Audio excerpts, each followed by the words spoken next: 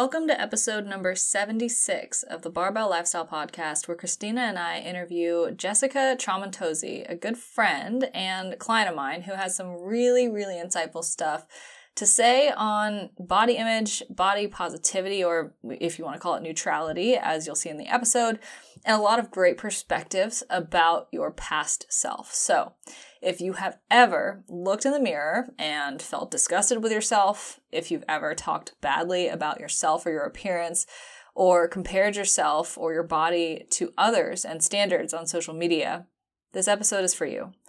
It's jam-packed with value and insight that you're going to walk away with so many tangible things that you can use and implement today to make really positive changes in not only your body, but in your mindset.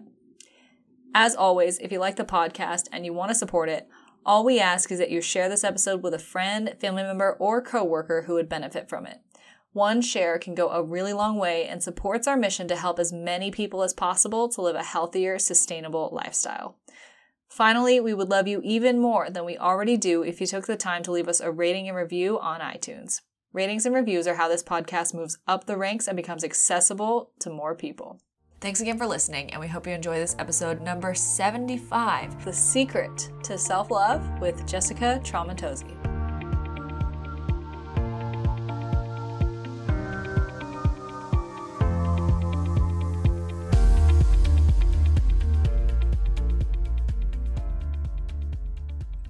Hi guys, and welcome back to another episode of the Barbell Lifestyle Podcast. I'm your host, Christina Lynn, and I'm here with my co-host, Marissa Roy. And in today's episode, we have a very special guest with us. And Marissa, I will let you intro her. Awesome. Yeah, so very special guest today. One of my good friends and clients who just has an amazing perspective to share on a lot of things. So I'm just really excited to pick her brain and get her thoughts on a bunch of things. But we have Jessica Tramontozzi today. And so we originally met through our volleyball community in the Northern Virginia area. But over time, as she became familiar with my fitness coaching, she became a client, she became a closer friend as well.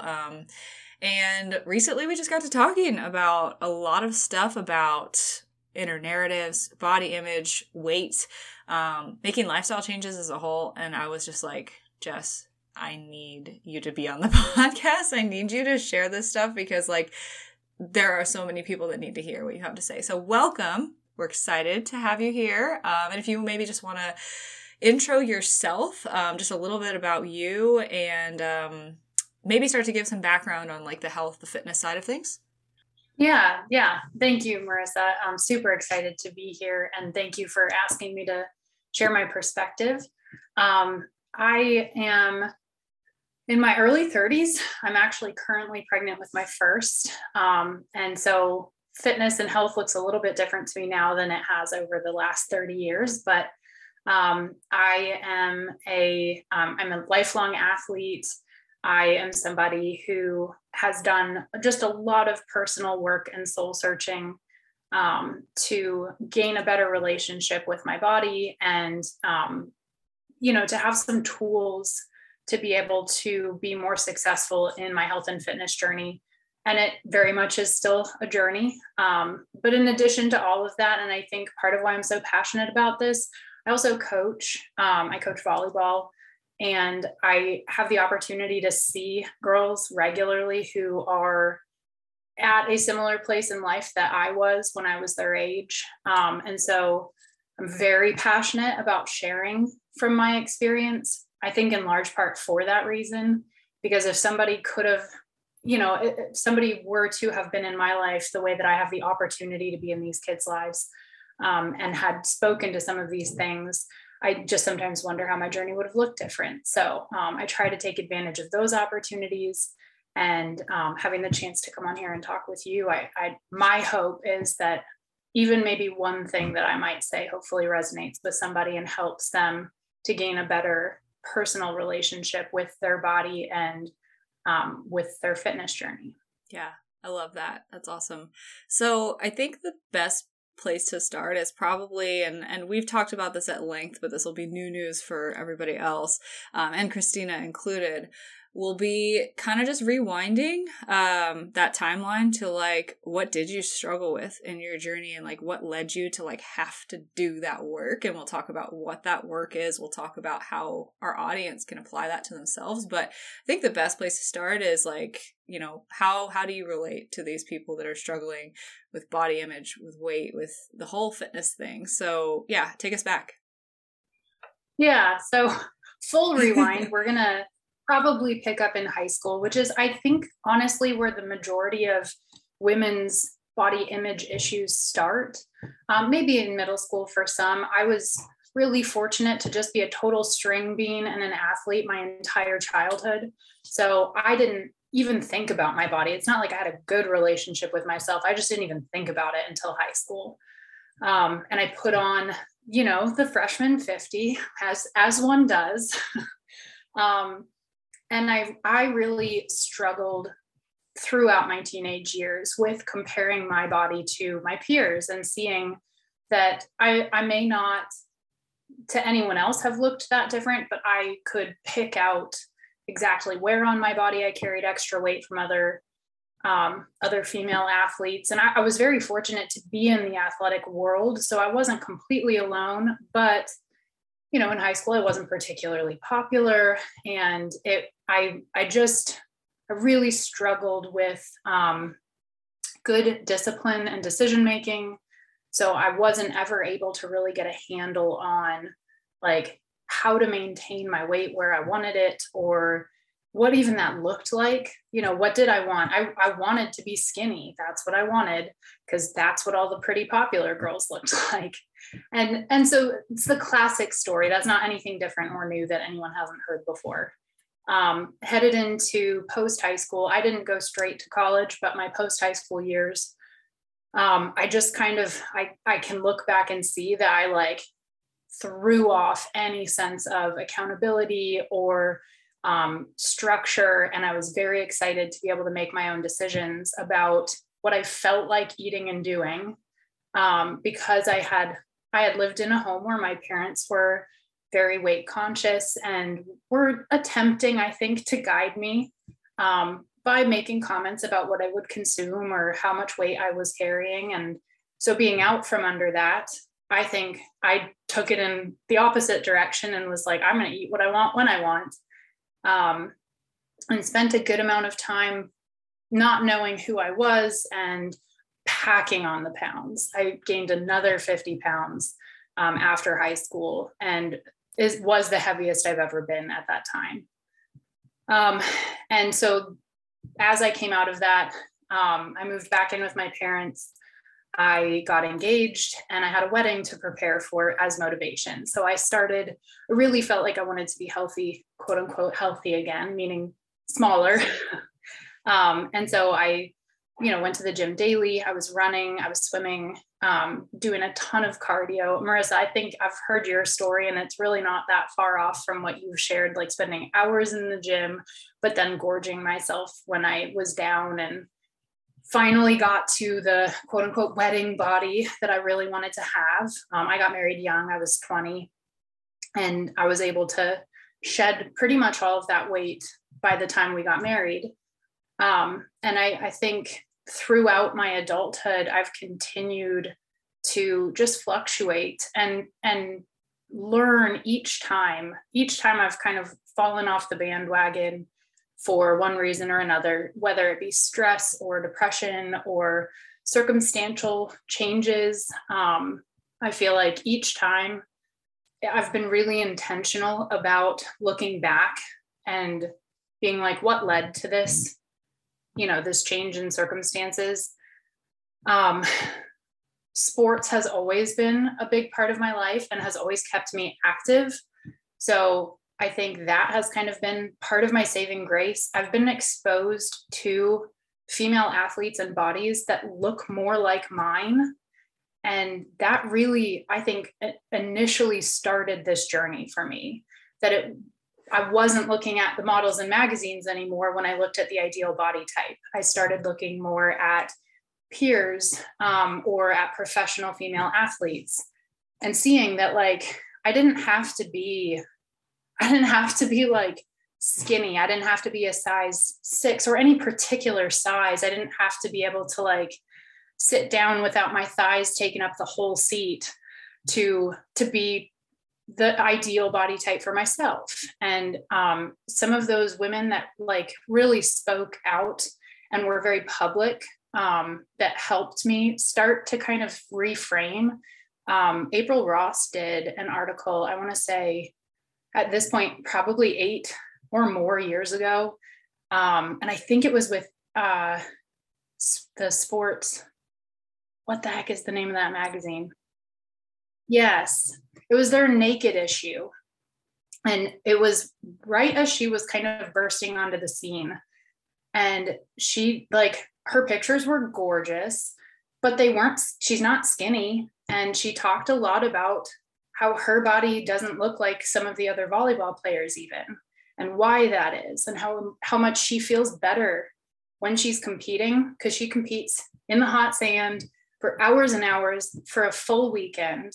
And she talked a lot about how like it felt better, it felt healthier for her to have extra weight on, quote unquote extra weight, to not be skinny, to feel like she could make it through a weekend and not feel like she was going to die. And that article, I think, really was important and formative for me, caused me to start to pay more attention, not just to what I looked like, but to how I felt.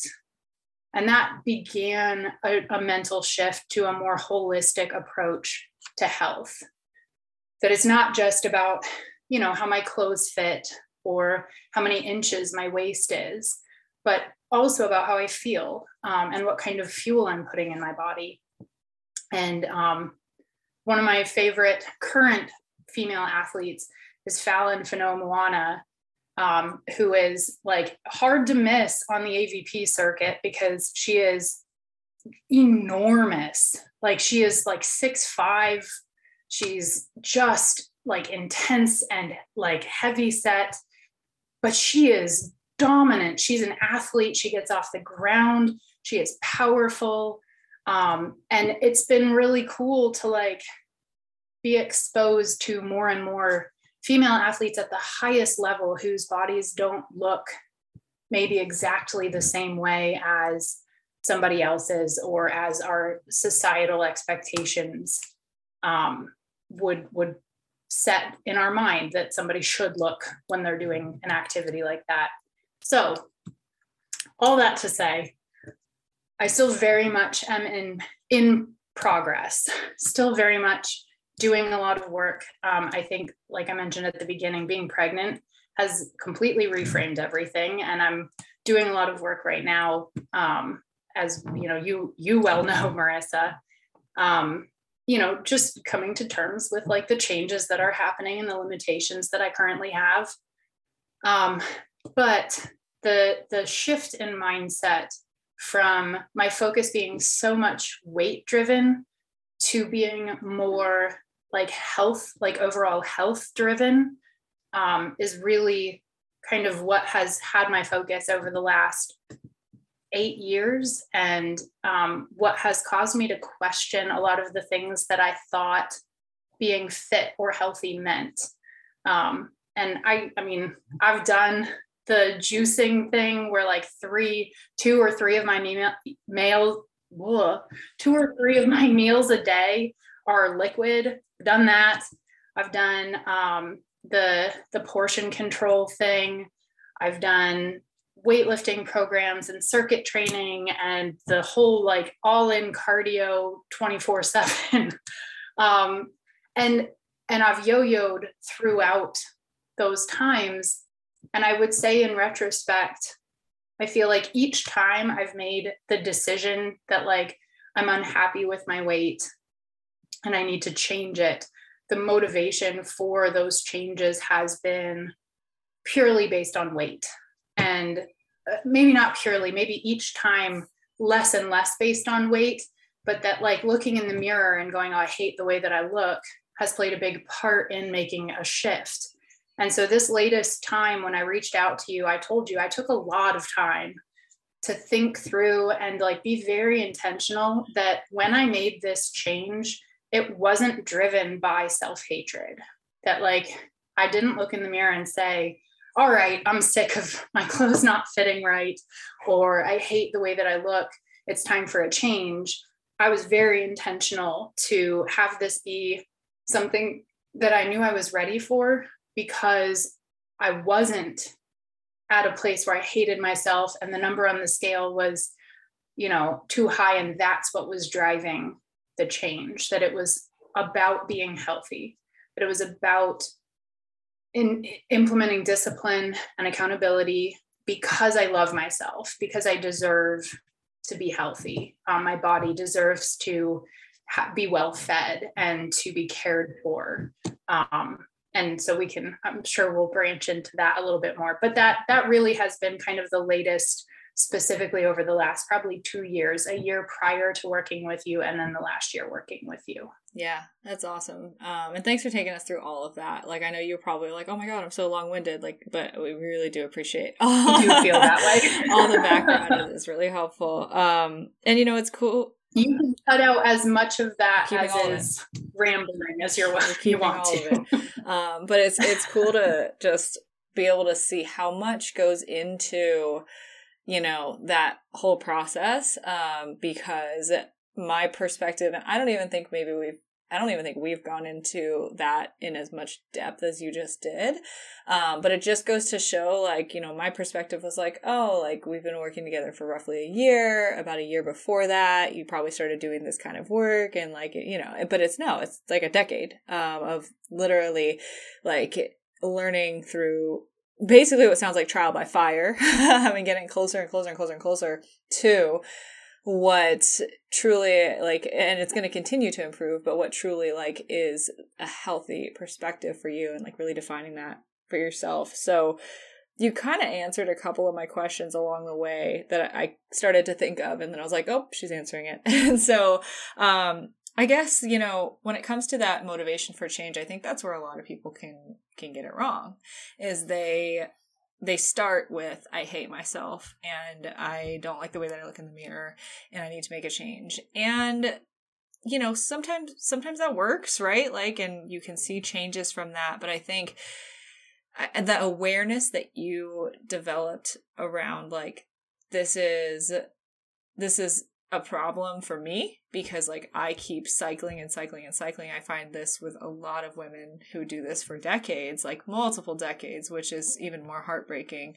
But figuring out like that the motivation needs to be from a good place. And even if it's not at the beginning, maybe you start and your motivations are from a terrible place, finding an avenue that allows you to make those shifts so that it ultimately does become a road that leads to self-compassion and self-love, even if the motivations at the beginning weren't pure. So I guess like how we can get into kind of methods here, I guess. How the heck did you get yourself to that place, like trial by fire, but like where did you develop that skill of like looking in hindsight and being like, this is what went wrong, this is what could have done better, this is what led to this?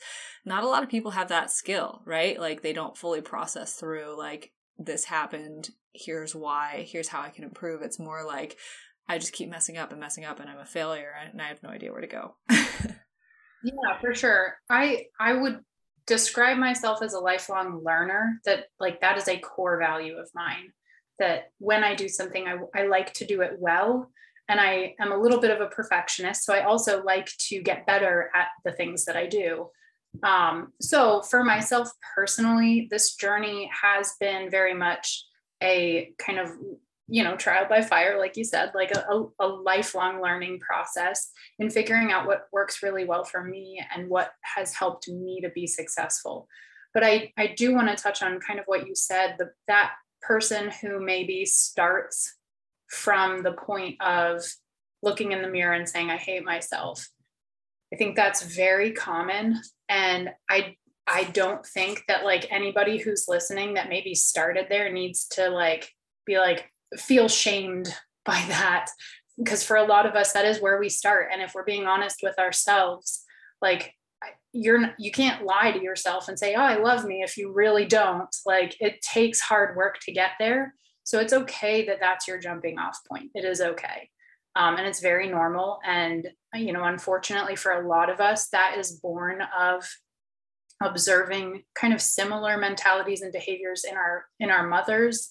I know for me, that was a big component, or in our peers, or that, I think for some of us, we just are inherently not born with good self-esteem.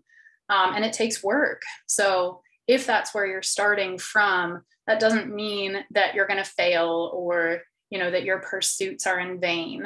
It is okay to be working on your body while you're also working on your mind. But what I do want to say is, I noticed in myself that when my journey began with me looking in the mirror and saying, I hate the way that I look, I feel like my journey ended with me looking in the mirror and saying, okay, I've arrived now. Like, I've gotten where I needed to be, box checked. And now I can go back to doing what I was doing before. And that's not healthy. That's not, none of those changes then are permanent. I've put in some work to change my body, but I haven't really learned anything then. And I would notice that, like, when I was the weight I wanted to be, it was easier for me to slip back into bad habits or lack of discipline, because I felt like I'd arrived. And I also feel like those little slips, when you are in a good place with your body, where a good place being it looks the way that you want it to look, or you're moving that direction and you're building trust with yourself, that little slip, that little like, oh, I can take it easy this weekend, that can trick you into going into a negative space mentally, because you associate those poor decisions with the version of yourself that you've decided you hate. And so it can spiral if we haven't done business with who we were before and the habits of that person. If we don't do business with that, we're kind of doomed to repeat it. And I've seen that in myself. So not only looking back on experiences where I've gained and lost weight over the years, for me, it's been just as important to look back on the why and to understand in each of those scenarios what caused me, what was my life situation that led me to being the weight that I was. I think we all would be able to articulate that if we did a little bit of, sat down and thought about it. When I look back at the like really high weight that I had at my absolute highest point, I can recognize that girl was young. She was feeling rebellious. She was exercising her free will, and she was testing the limits, because that's what we do when we get out from our parents' house. And so I don't hate her. I value that I needed to experience life. I needed to see what it looked like when I did not have any self-discipline. Because I've known that, because I've experienced that, I have so many more tools now that I didn't have before. And I very much am somebody who learns by experience. So you could have maybe told me, hey, this isn't wise. Like, you're going to put on a ton of weight and you're going to be unhappy. But I needed to experience it for myself. And so can I hate 19-year-old me who was 225 pounds? I can't. She's valuable. She has value. And she helped me be who I am today. I had to have that experience. And so I think when we demean former versions of ourselves, we fail to learn what that version of us has to teach us. She is a part of who I am. And it doesn't help me today to look back on her in disdain and say, you were so ugly. Like, that's horrible. She wasn't ugly. She had some learning to do. But she was beautiful in her own way. She was stretching her wings a little bit, and she had, she needed to learn how how to have some self-control. So I look back on that person. I look back on, there was a version of me not that long ago. I want to say like 7 years ago, I went and played some professional volleyball in Europe. Super incredible experience. And I'm so grateful that I got the chance to do it. I ended up in a situation with a team that was incredibly toxic and put me in a terrible headspace. And I was living by myself after having been married for 5 years at that point. So I was alone for the first time in a long time and didn't have the positive support, and found myself surrounded by delicious European chocolate every day, and put on a bunch of weight while I was overseas. And again, I look back on that version of me and I like value what she did. Her body went through, we practiced daily. I have not had high level daily volleyball practice ever. And my body got me through that. So I look back on the me that was coping and hurting and like missing home. And I value what she was able to do in spite of not being her best self. Does that make sense? Mm-hmm. Absolutely. Or even not being her best self in how you consider that today. But what if, it was closer to the best you could do at that point, right? So was that... to survive. Yeah. No, that's a really great perspective. It even got me thinking about like where I am right now, something that I have tried to share about as much as I could, but haven't been able to get myself to share fully, because I feel like I keep saying like, I'm a mess with my fitness journey right now. And like, I acknowledge the fact that like things are just not how they always were, where I could train 5 times a week and I'm always on my diet and I track all my macros and this and that. But there's just so many moving parts to life right now. So one thing that I have been struggling with is viewing myself in a negative light for what I'm going through right now. But you actually just like helped me reframe that a little bit. Like, when I look back on this time in my life, I'm going to look back at it as these were growing pains, and I was learning my limits, and I was understanding what burnout feels like and where things need to give, and really stretching myself in other ways. So I do really appreciate that perspective. Well, thank you for sharing that. I think you've touched on a really cool nuance of when we do think back on like times where maybe our journey wasn't exactly where we wanted it to be, or a time where we may even say the word like, I hated myself then. I was fat then, or whatever negative term you use. If we take the time to acknowledge all that was going on at that point in time, we can find ourselves all the more in a healthier relationship with ourselves today, because it changes how we look at things. It's not just about the number on the scale or how many workouts you got in or how strictly you're adhering to your food plan. It's about there's so many nuances to where we are in life. I mean, you and I talk about this all the time, but like I have a lot going on. I have work going on, and I've got, a relationship that I'm maintaining, and I've, sometimes we have car troubles, and sometimes, maybe a friend hurts us badly, or we get sick. Like there are so many parameters to where we're at that we can find more grace for ourselves and for our circumstances to be doing the best that we possibly can be in light of what's going on, when we look back and have gratitude and grace for our former selves too. So I love that you shared that. I think that's awesome. Yeah. And I'm sure I have a ton of questions, but Christina, like I want you to get your words in as well. Yeah. So I have been nursing for the past 30 minutes. So I've been here, but I haven't been able to participate. So we were talking earlier, it's just mom life and having to adjust to new phases and circumstances. So I mean, there's so much that I wanted to say, but it sounds like, it's very obvious that you have done a lot of inner work and you have really reflected on your journey.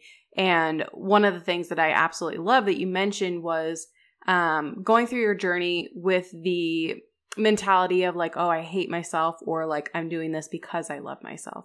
And I think that's extremely powerful. And it's something that we talk to our clients about, because I think it can make a huge difference in your journey and just like how you view just every action of every part of your day. Like I'm eating a salad because I want to nourish my body versus like I'm punishing myself.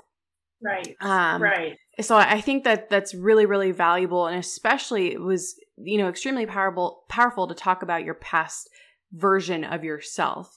And I think it's very easy for a lot of people to say, yeah, I hate that version of me. But you look at it from a very growth oriented mindset of being like, no, that was just a version of me. And she taught me and got me to where I am right now. And so almost even like appreciating or valuing that part of your life. So I think that's really, really powerful and a huge takeaway for someone who may not really like where they are in their current health and fitness journey, and know that it's not the end of the road and that there's so much that they can learn from who they are now and where they want to be. Yeah. And I would say that if you're struggling with a like tangible way to begin that journey, if this is all like brand new and you are coming from a place of like self-hatred, because I know that is just, again, kind of very normal in our society, I would recommend acknowledging everything that your body does for you on a daily basis. That's a great jumping off point. If you struggle with the way that you look, let's not look at the way our body looks. Let's talk about what it does for us. Because, even if your job is a desk job, so maybe you're not, lifting things or moving around or whatever, your mind requires a functional body. Your brain can't operate without your body. So by putting fuel in your body, you allow it to function, which allows your brain to be fed. It gets the oxygen it needs from your body. It gets the blood it needs from your body. And if we stop and were to write down everything that our body does for us on a daily basis, I think we would find ourselves at the very least in a place of body neutrality.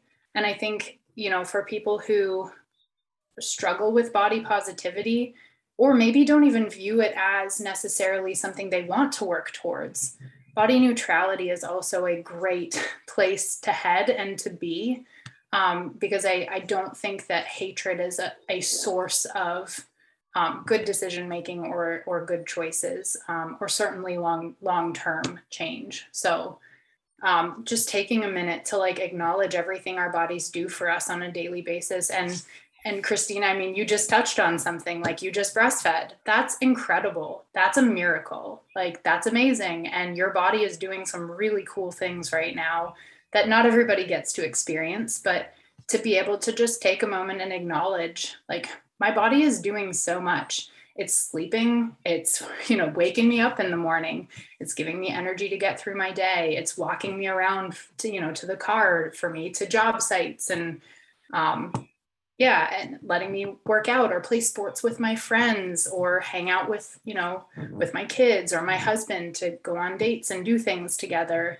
I think we will gain, like I said, at the very least, a neutral relationship with our body. But for me, it has been more a positive relationship with my body, where I've been able to really like value everything that it does for me. And that has kind of changed how I feel about myself. Yeah, I will say that pregnancy, while it was very difficult for me going through pregnancy, coming out on the other side and experiencing childbirth and having my son, I have just a completely different view of where I am right now. And like, if you had showed me what I look like now, maybe like, a year ago, and be like, oh, you're going to look like this, I'd be like, oh my God, ew. But now, like, I just have such a deeper appreciation. I have no rush to get back to where I was, because like you said, like, I'm like, wow, my body did that. Like, I never in a million years would have thought that I would have had this appreciation. So again, I think, the other thing, and I've been talking with some potential new clients and new clients recently, who a lot of them are postpartum, and it's a lot of them have had multiple children, and they say the first time that they went through it, they were so focused on getting back to where they were pre-pregnancy that they basically missed that newborn stage, or they didn't appreciate it or have that the feeling that they do now with like their second child or their current pregnancy. And I think that's really, really important. And so you had mentioned earlier kind of the women that you were seeing in kind of like social media and magazines, and how it's really difficult to see people that aren't like a representation of like what an average person might look like, and how that can set these super unrealistic expectations. And I think that has a lot to do with, and I'm sorry, Marissa, we're diving into pregnancy a little bit, but it's all valuable. But with that like bounce back culture, right? And like it's really, really difficult for people to think like, well, I've had my baby, so I shouldn't look pregnant anymore. And so they miss that stage because they're so hyper focused on what they look like, rather than, like you said, focusing on like all that your body is allowing you to do in this current phase. So, I mean, that's just such a huge takeaway. And you've segued into another tangible step that like anybody can take, certainly anyone postpartum. But I would say this is kind of universal. Curating our social media to expose us to different bodies is so important. And I spend a lot of time on this in my coaching. If I'm honest, this has been something that has been a talking point for me to the teenagers I work with, because I feel like it's a chance to get ahead of things so that they're not into their adulthood only ever seeing skinny people as beautiful. And it's something that I've taken very intentional steps to put into practice in my own social media. So I would be happy to share like a couple of the people that I follow, but I went out and sought out social media influencers whose body types looked different than the typical beautiful skinny influencers that are out there. There's nothing wrong with those people. And if you enjoy following them and they make you happy, follow them. But for me, I noticed that my timeline started to look like a magazine. It started to look like all size 0s through 4s. And I love fashion. I get very excited to like look at clothes. So I would find myself following models or designers or whatever. And all of the body types I saw were skinny models. And so, as I mentioned, I started following more athletes as I grew and as I matured a little bit. But even then, I found myself gravitating towards athletes who looked a very specific way, who maybe had like great muscle tone and were also a size 0 through 4. And so I really had to take very intentional steps to find and seek out and follow different body types that were closer to mine. And even I follow some that are much, much larger than mine on purpose, because it is very important to me that my timeline not look very one-dimensional. And particularly, I follow some body positivity influencers who are much larger than your average tiny person, because I want to be challenged. I think I talked to you about this a little bit, Marissa, but I feel like, it's easy to say we should be body positive when we look at somebody's body and we say, well, that's healthy for them, right? So maybe they're large, but they're quote healthy. We can see them and we can determine this person clearly works out. Maybe they're carrying a little bit of extra weight, but they're enjoying life. When we look at a body and we don't see somebody that we can determine visually is quote healthy, I think that is where that body positivity limit may come into play for some of us. So that's still something that I'm doing work on and challenging myself on, but I've intentionally followed some of those bodies, some of those influencers who are even way on the other end of the spectrum, so that I can challenge myself and be daily working on my reaction to what bodies look like. That I'm like, if I catch myself scroll past a picture and have like a gut reaction, like, ooh, that's not pretty or whatever, I'll stop and I'll say, why do you say that? What's going on? Like, where does that come from? So anyway, that's all way off the deep end, but at the very least, I would highly recommend seeking out some like different body types and curating your social media feed to not just look very one-dimensional, as just a simple practical step to expose yourself to normal looking bodies too. Yeah. And I mean, I want to add one more thing as well, but like those two tangible steps, I think will get a lot of people in a really, really great direction. But something that I noticed that you do, Jess, is you're very particular about the language that you use.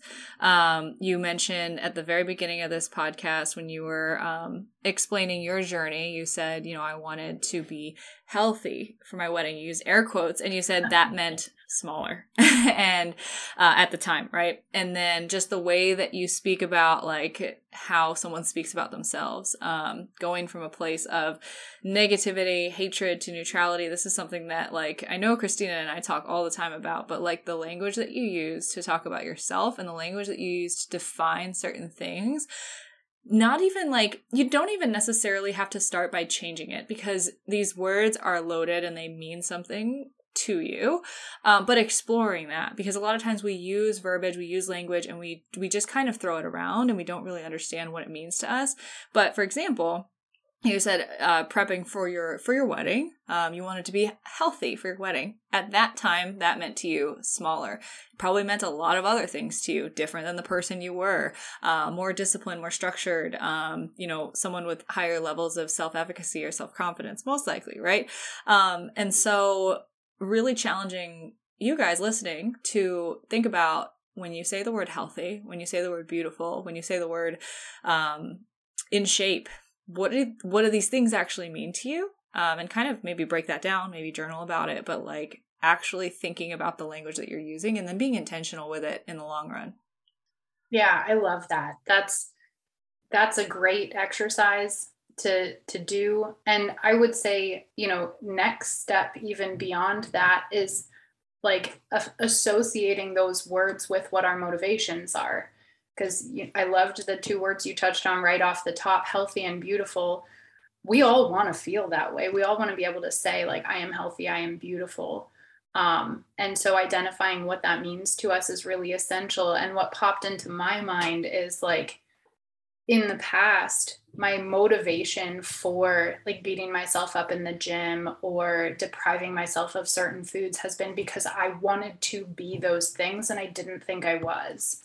And so changing what those words mean and or challenging what they mean to us, just taking the minute to think about it. I would say at this point in my life, the word healthy is everything to me because I no longer think about healthy as being a specific weight on the scale, but I think about healthy as being a like holistic approach to my level of health and fitness, which is ultimately what my current motivation is to be working with you, Marissa. So like, again, not because I'm needing to get down to this certain weight or because I look in the mirror and I hate myself and I wish I looked the way that I looked when I was 25, because that's not going to happen. I want to be healthy, and what that meant to me. And as I really like searched in myself to figure out what my motivations were, I wanted to reapproach not just nutrition, not just fitness, but also my relationship with those things and my mental place. And some of the most valuable work you and I have done together, I feel like for me, has been self-care and like really putting an emphasis back on taking time to like manage my stress. Because I just don't make great choices when I'm stressed out. I don't prioritize myself the way that I ought to. And I don't give my body what it needs when I'm forgetting to take care of myself. So that's a really great point. Yeah. Yeah, I think it's another really tangible, a good tangible takeaway too, is when it comes to the social media, you made a really good point too, is like you kind of got to a point where you're scrolling and you're like what am I really looking at? Like, what does my feed consist of and how does it make me feel? So we've encouraged our listeners too to go through and do like a social media purge. And like, if your social media is not serving you or making you feel better, or even in your perspective or in your situation, wanting to like challenge yourself sometimes too, I think that's really important because we can get into that, like, we're following all these celebrities and like, it's not really making us feel good when we're spending that time on social media. But I feel like there's so many different directions I want to take this. But Marissa, I know that you guys have a lot to talk about as well. Yeah, well, I was actually thinking of taking this in the direction where you might have a lot more to relate on, Christina. Actually, I know you have a lot more to relate on. And it's something that you said, Jess, about how when you were going through your journey of you gained a bunch of weight in college and then you lost it and you gained it back and you've yo-yoed, you've put your body through the ringer. Something that we have talked about in depth is like triggers almost of like you hit a certain weight, you hit a certain threshold. And therefore I associate that with who I was at that given time. So when I go over this much weight, when I'm this heavy, therefore I choose to partake in X, Y, and Z that is not healthy for me mentally or physically. And so we've talked about this in depth because you're pregnant, and with pregnancy, if you don't know, if you're listening to this, you gain weight.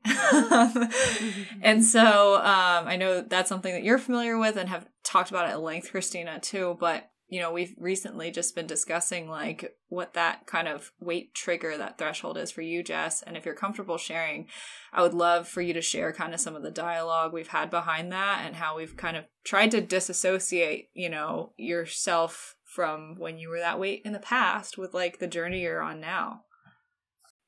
Yeah, for sure.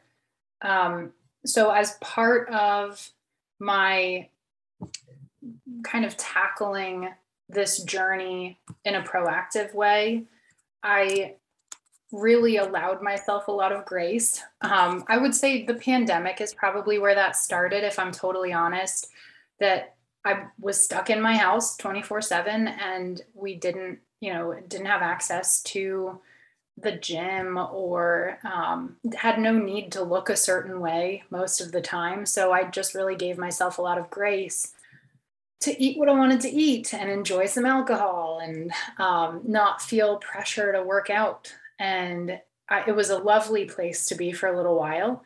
But as part of that, as a mechanism for me to make sure I didn't go over the top and like completely lose track, I have a weight established in my mind. I'm incredibly tall. I'm very large athlete. And so for me, I tend to sit right around like the 170, 180 range when I'm more active and healthy.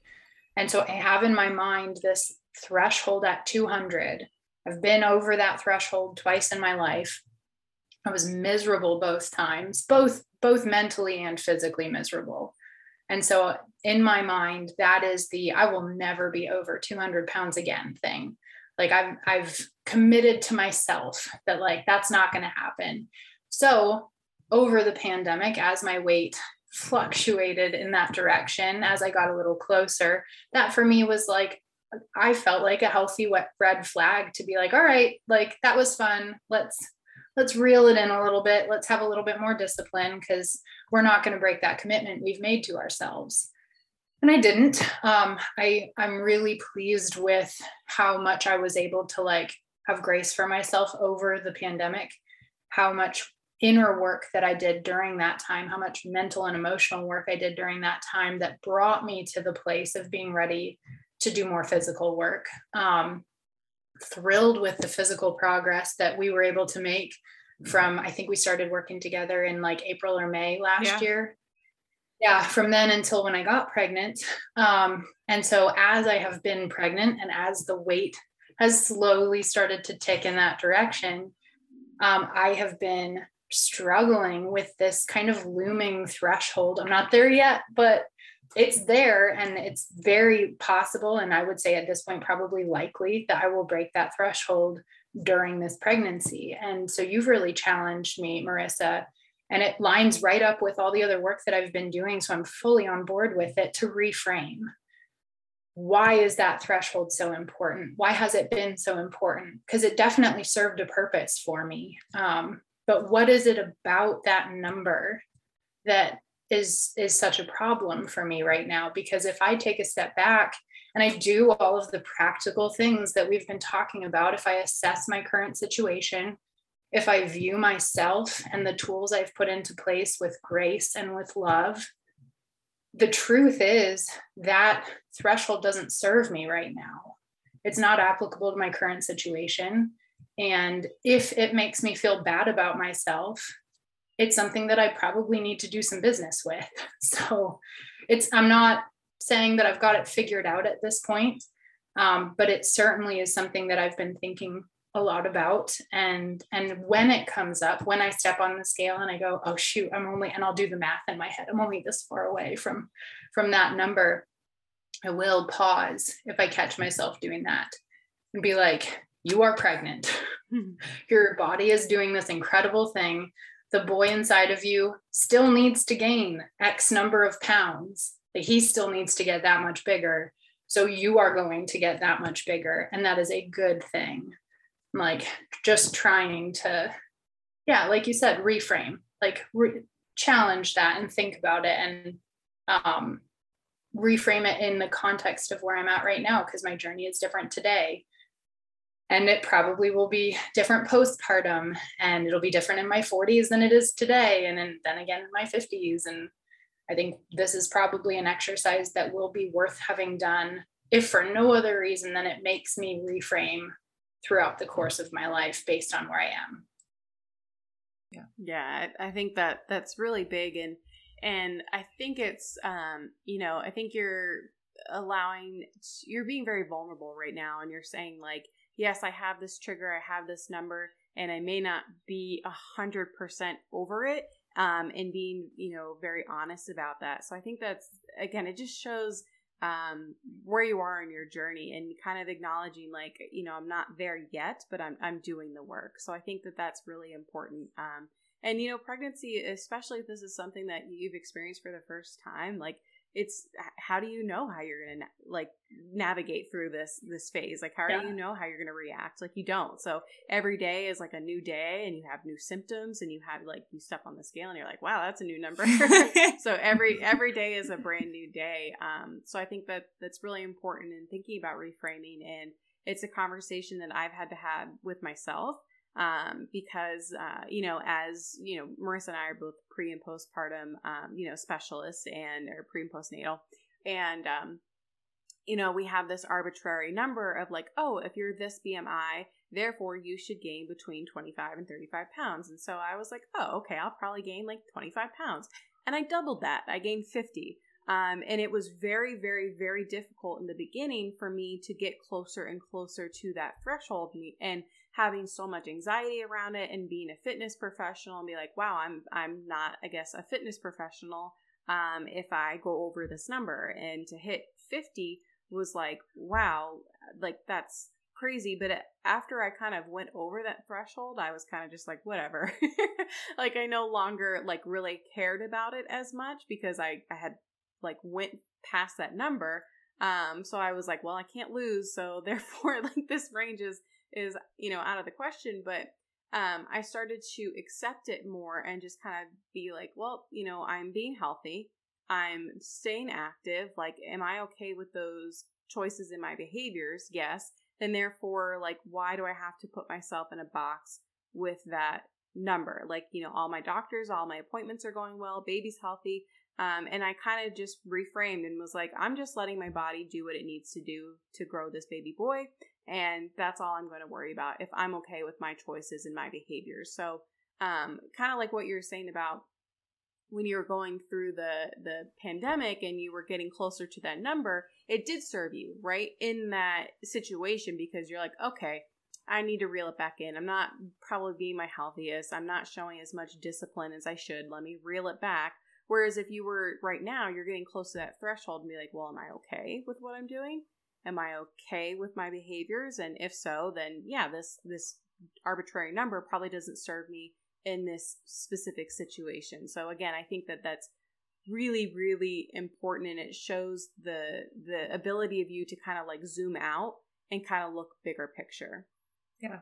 I love it. I knew you'd like obviously relate, Christina, because I know you had that expectation for yourself with like 25, 35 pounds or whatever it was. And hopefully, Jess, it's like maybe reassuring in a way that like she went past it and then she was like, okay, I'm good now, because it was kind of like you broke through the unknown of what happens when I break this threshold. Right. And then it's like, okay, like I'm still behaving the way that serves me, and then hopefully that association can be at least, you know, partially broken, or, you know, at least challenged for that time being. Yeah. I think as I've thought about, I think you asked me to do some homework and think about like what it is about being on the other side of that number that's scary, or like what do I associate with that. And as I've thought about it, I feel like I've been very disappointed with myself when I've gotten over that number. Anything up to that point, I could attribute to like stress or depression or whatever. When I've been over that number, there is a part of me that's like, yep, that was just like maybe some of those components, and also a complete lack of self-discipline. And I you know, look back at when I have been over that weight threshold, and know that during those times I was disappointed in my decision making. And so I'm Christina, I really appreciate your experience and you sharing that, because I think if I do go over that number, it's likely that I will. I cannot say that I'm disappointed with anything that I've done throughout this pregnancy. I am really proud of what I've been able to do, that I've even been able to keep my weight where it is for, you know, the incremental growth that we've seen so far, I feel like is a result of good decision making. And so if we do crest that number and we go on the other side of that threshold, I'm encouraged to hear you say that was kind of a relief for you. And I hope that I can find the same just sense of relief, because I am really pleased with all of my decision making to this point, and I don't think I'll be disappointed in me to get there. So, and I think that's really big. And another thing that helped me was reaching out to my community and even connecting with people that I didn't even know, but would offer me their experiences and their stories. And so many women, you know, they related to the weight gain throughout pregnancy. And I had so many women who have had multiple pregnancies that said, like, one of them I thought was just so funny because they were like, I have had 3 pregnancies and all 3 of them were completely different. The first pregnancy, I worked out like crazy. I did CrossFit like 5 times a week. I was so regimented. I counted my macros and I gained 44 pounds. And they're like, my second pregnancy did absolutely nothing.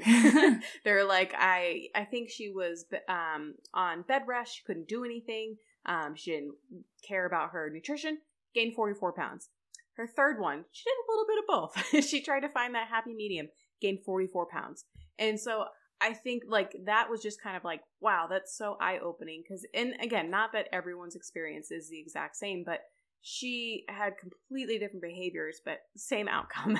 And it's just kind of like, you know, your body's going to do what it needs to do to grow a healthy child. And so once I had heard all of these different stories, it helped me kind of accept the weight gain. And kind of just also the understanding of like, I can't go backwards. Like I can't lose weight. So it's just, you know, making the best of everything. But I think really reaching out to your community and not feeling like you have to go through it by yourself.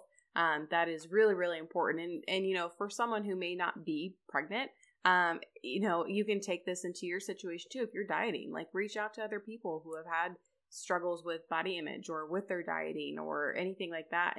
And feeling more supported is really important than feeling like you're having to go through something completely by yourself. So I think that's where, you know, having a coach is huge, because like you said, they can challenge you. They can see where your mindset is and give you homework and all of those things to work on. So, you know, I think that's really, really just a big, big part of your journey. Yeah. Jess, I really commend you as well for continuing with coaching through finding out that you're pregnant, going through your pregnancy, because I've had multiple experiences where someone will sign up and they'll be like, I'm in this, let's do this. And then they get pregnant and they're like, all right, see you in 9 months. And they're like, peace out. But like thinking about and hearing about all the work that we've been able to do in this time, that's so valuable. And like what Christina just said, I just want to commend you for that, because like, I wouldn't be upset if you were like, yeah, when I got pregnant, I was probably thinking of like pausing my services, right? And like taking a hiatus. That did not cross my mind. A lot of people do. I will say a lot of people think that way. But I commend you for like continuing to lean on that support through something like as life-changing as this, because I think a lot of people miss that. Yeah, thank you. I mean, yeah, like I said, it didn't even occur to me to not continue to work with you through the pregnancy, because that the weight loss or level of fitness or whatever wasn't my motivation to reach out to you in the first place. So knowing that I was about to go through a period of substantial weight gain and significant changes in my body that then would be followed by some like pressure to return to normal, to me, I mean, that lined right up with exactly why I wanted to be working with you in the first place. To continue to challenge myself and do the hard work to like be in a better, healthier place with myself, both body and mind. So I'm ecstatic and relieved to not have to navigate the challenges of pregnancy and then the postpartum journey alone. To be able to do that with you has just like, it's been a total relief to not be alone in that. That's amazing. I love that. So I don't have any more questions for you at this point. Christina, is there anything else that you wanted to explore? Well, I just, a couple different things. So, the first thing I think, a lot of people think, oh, I'm going to sign up for coaching because I want weight loss. That's, I want to lose fat or whatever it might be, but coaching can be so much more than that. Like, especially, when you have someone who has gone through a lot of deeper work and can ask you the hard questions and is there to challenge you and work on not just your physical self, but also your mental. So for anyone who maybe is thinking about coaching and you're like, well, I only have like 5 pounds to lose, or I don't really want to make a super huge transformation, there's so much more that you can work on. But I wanted to take it into a direction because I used to be a school counselor, and I worked with elementary and high school, and I love that you're coaching volleyball, and I think it's so important for kids when they feel like they have just one adult in the school setting, or maybe not even just a school, but in like a sports setting or someone that they feel like cares about them, that can just make a huge difference in their life trajectory and how they view things. And the fact that you are so conscious of how you talk to them and the values that you want to instill is huge. And like you mentioned before, if you had someone like that along your journey, the difference it could have made. So I want to commend you on that.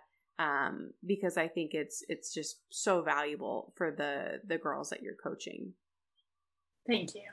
Yeah. Thanks. I hope so. Yeah. And hopefully it's sinking in for some of them. I know, for sometimes we have those sessions and it's not volleyball specific and maybe we get tuned out, but if we can even start to build the infrastructure to view ourselves just ever so slightly differently, then I feel like it's served its purpose. So, hopefully we're getting through. Yeah. So for those of us maybe who do work in a school setting or do work with younger kids, or maybe even parents who have older children, what would be maybe your one piece of advice or maybe a way that you feel like you can advocate for those kids or maybe help them along their own health and fitness journey? So being on the precipice of being a parent, but not having experienced it, I would never tell a parent what they should or shouldn't do, because I'm sure that will be its own challenging journey for me. But I would say, I think I think you guys have talked about this too. I think the first thing that I would just question how somebody approaches, how an adult approaches things around kids would be food morality. That like, if you are assigning foods to a good category or a bad category, kids pick up on stuff like that really quickly. I know I did. And the way that children's brains work typically is very, what's the word I'm looking for? Polarized. They really embrace like categories and labels and things being either good or bad. Nuance and context and all of that can be lost, especially on smaller children.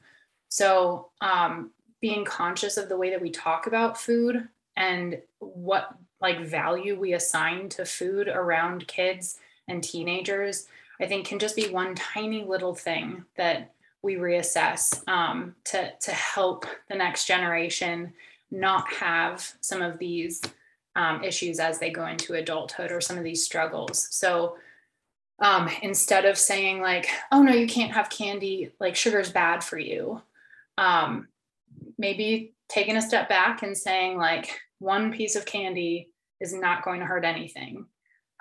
Whereas if all we ever ate was celery, we would not survive. So like, celery isn't inherently good and candy is not inherently bad.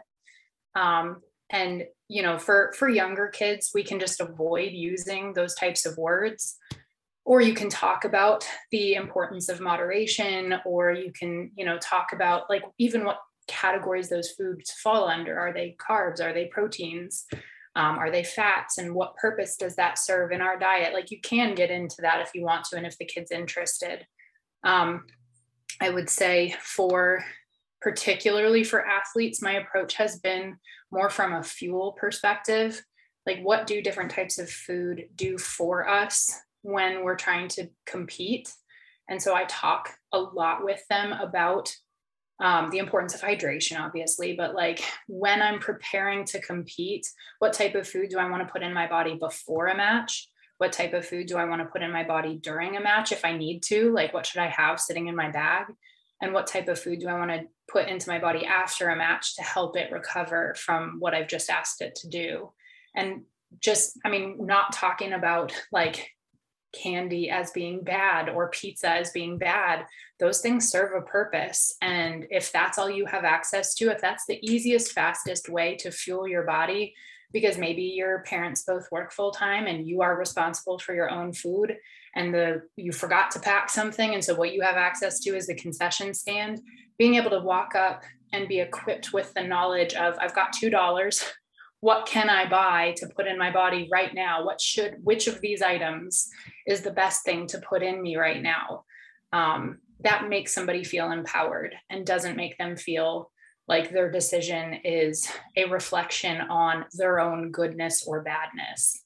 And so I think kind of getting away from the morality around food is just one small step.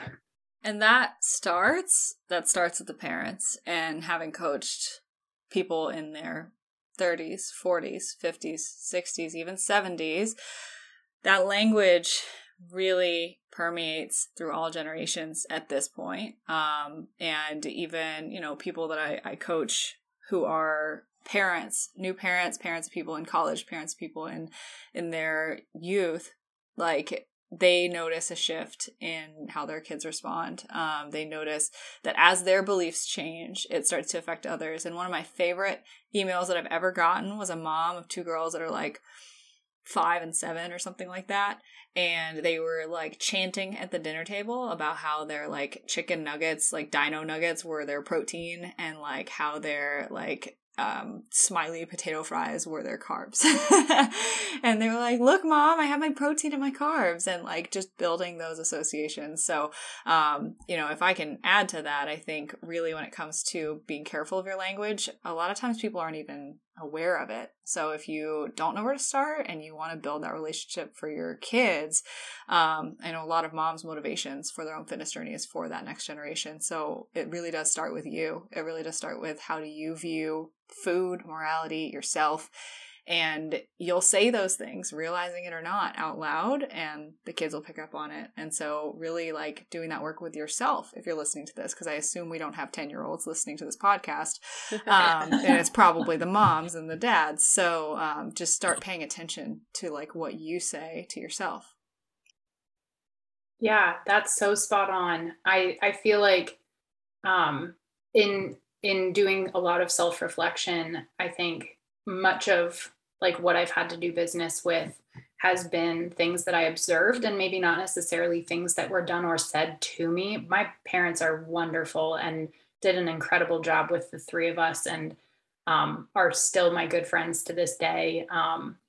But I observed, you know, decades of like my mom struggling with her relationship with food and with her body, and feel like I kind of naturally absorbed that just by being around her. And she is a beautiful, strong, incredible athlete. She still plays volleyball to this day. She is inspiring and I adore her. We're good friends, but recognizing and acknowledging that component in my life, certainly for me, has made me want to do business with a lot of this stuff before I have kids, so that I can hopefully model to them self-love and, you know, the understanding and good relationship with food and with my body, so that they don't have those hurdles. I'm sure they will have other hurdles in life having me as a parent, but that's one that I don't want them to have. Well, that's a really, really good takeaway. And I love your perspective on it. So the last question that we have that we ask all of our guests is just the number one tip that you could give someone listening to the podcast to live a healthy and sustainable lifestyle. What do you feel like that number one tip would be?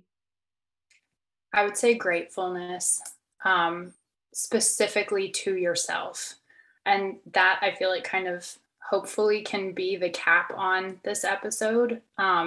If you take away nothing else, that like all the good decisions that we make or the bad decisions that we make, the circumstances we find ourselves in, the number on the scale, the size on the tape measure, all of those things are a result of the perspective we have on who we are.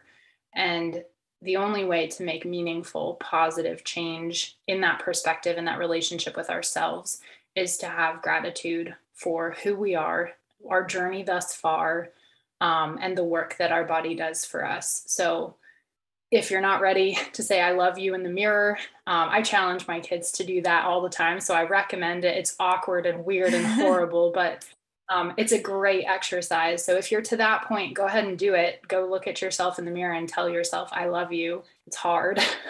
But if you're not there yet, just having a moment of self-reflection and gratitude and like picking something specific. So like today, I could say, I am grateful to my body for rebounding from a difficult day yesterday and feeling good and healthy today.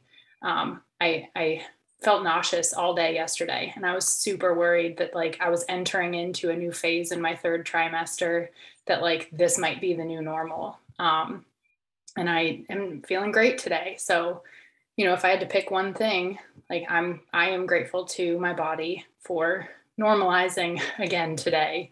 And so that's a simple exercise that can take 30 seconds that just hopefully can start the journey for somebody towards having a better relationship, or advance that journey towards having a better relationship with themselves. I love that. I love that. And I love the examples that you give, and just, you know, the way that you articulate yourself about these things was the reason that I was like, people need to hear this. But before we wrap up, because I do agree that's like a perfect cap on the episode and the takeaways, where can people find you? Where would you like people to contact you if they have thoughts and responses and questions about your thoughts in this episode? Well, that's a great question.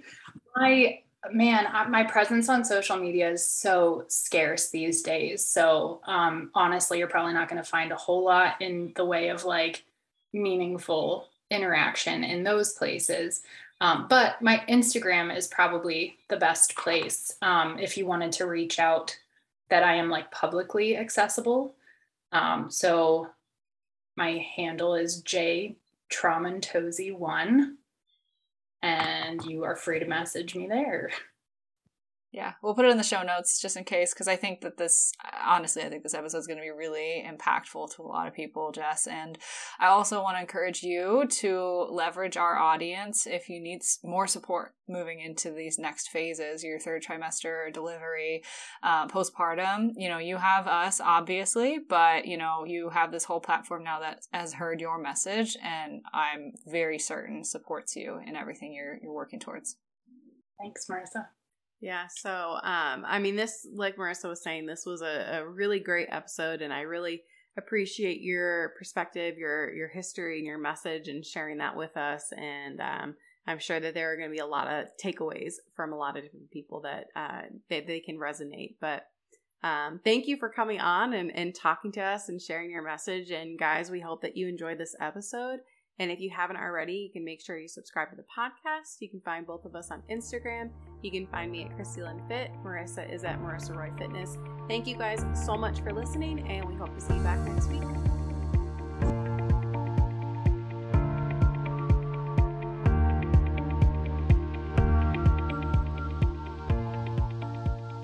Thank you so much for listening to the Barbell Lifestyle Podcast, and we hope you enjoyed this episode and learned something from it. Please remember that Christina and I are not medical professionals, so if you're going to make any changes to your exercise or nutrition routines, please consult with your doctor or medical team first. Finally, we would love you even more than we already do if you took the time to leave us a rating and review on iTunes. Ratings and reviews are how this podcast moves up the ranks and becomes accessible to even more people. Thanks again for listening, and we'll see you next Tuesday here at the Barbell Lifestyle Podcast.